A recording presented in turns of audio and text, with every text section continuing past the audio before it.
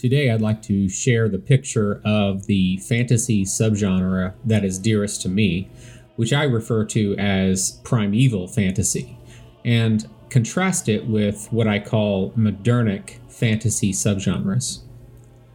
We who love fiction share a mixed appetite for varying levels of drama, conflict, intrigue, mystery, action, and so forth.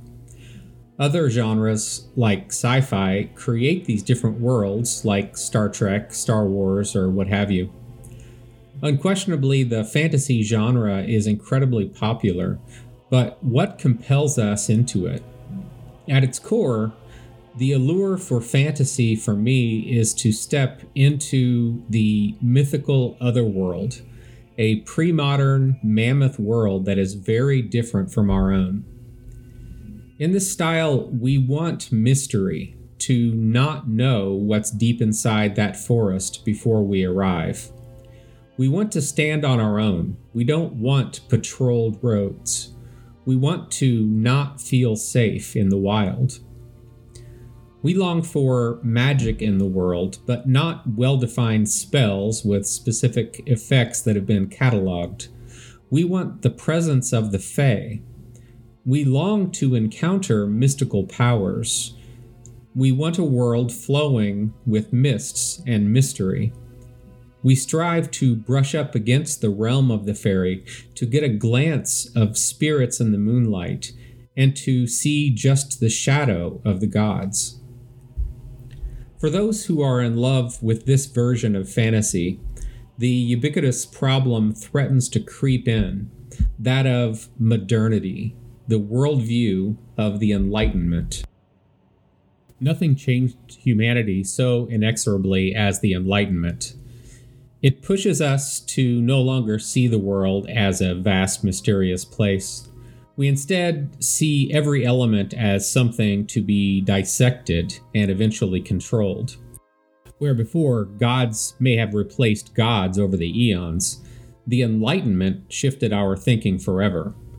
We permanently replace gods and magic with science and belief systems, just as we largely replace individualism with organizations, committees, and bureaucracies. Enlightenment thinking taught us to build the machine, and the machine took over. Mechanistic thinking replaced nature. The gears replaced the leaves. Iron beams replaced the trees. This sentiment is clearly echoed in Tolkien's work. I, and many others I know, long to escape modernity in our fantasy settings. Seeking this primeval fantasy ideal isn't really about recreating versions of specific historical eras. While it certainly needs to be in a pre-industrialized world, that's not sufficient for obtaining the feeling we're seeking in this subgenre. For example, the feeling can be facilitated in a setting like the year 500 AD in Britain, because of the chaos in that time and place. But that doesn't mean going back even further necessarily helps. For example, in 200 BC through 400 AD, ancient Rome would certainly not facilitate this primeval fantasy feeling at all. Why? Because they were an extremely organized and controlled civilization. They had elaborate laws and protocols, and highly disciplined armies with maintained roads that allowed people to travel in relative peace and security. So even though it was in the ancient world, the fact of its widespread control actually steers the mindset towards modernity. Modernic fantasy gamers are fine with what they play and make far less of an effort, or none at all, to reach this feeling that I'm describing. Instead, those worlds feel a lot like they're populated by LARPers and SCA members, instead of real people and societies belonging to that desired otherworld. Sure, they're lacking guns and cars, but anachronisms don't stop with tools and toys. They may be walking around in 12th century clothes and cities, but they are, to various degrees, living far closer to a 21st century mindset, walking and talking like modern-minded people, or at least to a larger degree than those aspiring to the feeling of this primeval fantasy subgenre. Of course, the lines between these subgenres may be fuzzy and to some degree subjective, but not completely. Even though the same fantasy trappings are present, swords, armor, and castles, there's a significant difference in the output. Over the past few decades, many comedies have been produced featuring supernatural, especially undead elements. But it's silly to call Shaun of the Dead a horror movie, in spite of the asinine movie sites listing it as such. Yes, there are zombies overtaking the town and people are dying and so forth, but the spirit of the movie is completely comedic. As Judge Potter Stewart famously said regarding pornography, "I know it when I see it." A similar element is at work here. With regards to role-playing games, synergistic influences have pushed gamers into a modernic direction, including computer role-playing games like World of Warcraft, and the subsequent effects those games have had on the role-playing game industry. Many gamers are happy with that subgenre, and good for them. But I find that there are many role players who have a strong appetite for this primeval version of fantasy, but are so inundated by the modernic versions, now prominent especially in D&D, that they don't know how to make the shift away from modernity. But it is possible, and it starts, like so many changes we want to make, by simply becoming aware of the elements at work that contribute to pushing our fantasy subgenre towards one direction or another. Many gamers have never actually considered these elements, and so may be playing in a subgenre they would not intentionally choose. So after contemplating it, if you wish to move towards this primeval subgenre I'm describing, here is some global advice which I have seen pay off in my years of writing and world crafting. A fantasy world aiming for this subgenre should feel vast and almost completely unexplored. It needs to feel unknown and untamed.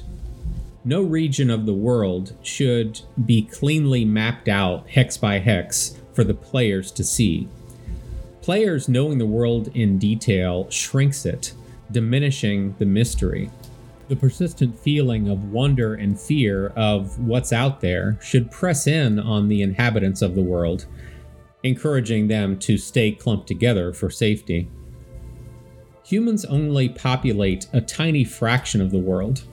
Someone could pick a direction and walk for months or even years without encountering another society. The world should be eons old, and the ruins of forgotten peoples may be found in the land or buried beneath it. Look at how the high and late Middle Ages pushed people into the modern mindset. Instead, make most groups of people completely compartmentalized, frequently separated by even thousands of miles and wholly unaware of each other.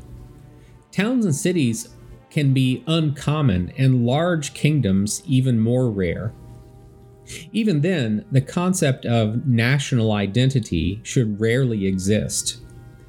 Kingdoms should lack the sophistication and broad control we're accustomed to projecting on them. Most civilizations should have no money, no coin. Instead, they largely rely on trading goods with each other. And trading between one kingdom and another is rare, for the world is too unknown, dangerous, and changing. Most civilizations won't look for efficiency and improvement in their infrastructures. For example, most kingdoms don't have to have the innovations that we take for granted, like a Pony Express, carrier pigeons, or fire signals. The primeval fantasy subgenre works at emulating somewhere within the ancient up to perhaps very early Dark Age mindsets of the people. We have to push our minds far back into the past to try and think as the people would have thought 10,000 years ago. But people are not stupid merely because they're primitive. They simply possess a very different mindset from post-Enlightenment people. Modernic and esoteric terms don't exist in this world, like science, psychology, worldview, sociology, archaeology, ethics, and superstition. Almost everyone is uneducated by our standards, except in what they do for a living, which is almost all food, clothing, and shelter oriented. Virtually no one is literate, and some societies have no concept of writing whatsoever. No one is regimented in their thinking. Nothing like our concept of investigations exists. There are no files or reports made regarding crimes or anything else. Things like autopsies would be absurd and disgusting to these people. The push away from modernic fantasy is in nowhere as important as with the supernatural. Ghosts, spirits, witches, curses, and gods should be unquestionably real and dangerous to these people. The characters should never deconstruct religion or gods as we do. They may be terrified or even hate these supernatural elements and creatures, but they never sit back in their philosopher's chair and explain a culture's mythological inheritance. Skepticism and atheism should be wholly alien in these worlds. The characters should feel awe and reverence with creatures of fairy. In modernic fantasy, magic is, even if unconsciously, equated with science. It can be categorized and controlled. But in pre-modern fantasy, magic isn't about the effects that it brings. A spell that gives light is not just a flashlight. A spell that wounds someone is not the counterpart to a gun, and scrying is not radar detection. Science and modern technology give us measurements and equations, but magic is the tapping into the ineffable, the realm of the fairy. The Arthur C. Clarke quote, "Any sufficiently advanced technology is indistinguishable from magic," is true of the sci-fi genre, but false in the fantasy genre, at least in the pre-modern fantasy genre. Here, magic is bound up with mystery, and perhaps in the realm of some of the divine beings of the world. It is dangerous and frightening because it is reaching into a realm where mortals should not go, and where they cannot exert control. Physical overt evidence of magic, like a spell, is virtually unheard of here. People who actually wield such power would be viewed as very strange, perhaps possessed, or even an ancient spirit in disguise. Whatever the specific interpretation, no one is nonchalant in their company, feeling either awe, fear, or some mixture of the two. No such thing as mage schools should exist, and if you have temples, no ostensible magic or miracles should occur there. If someone is trained in magic, it happens in secrecy and in private. No city ever has magic items for sale. They're extraordinarily rare and mysterious, and they're nothing like simple high-quality equipment. People would fear to touch and perhaps even gaze overlong on a magical object. Everyone in this world knows that spirits and gods, good or evil, roam the land, usually in forests or hills. But no one dares to seek them out, and no one can classify or truly understand them. True evil is a real thing. It is a force pushing its way into the world, dominating and corrupting. The presence of a true evil creature or creation brings horror to people in this world. For example, people would not think of going to attack an undead creature. They would simply avoid or outright flee. Each facet I've mentioned here, I believe, facilitates our journey towards this intentionally pre-modern, deeply supernaturalist subgenre, strengthening the feeling we want in a primeval fantasy world. Mystery, wonder, individualism, fear, and enigmatic magic.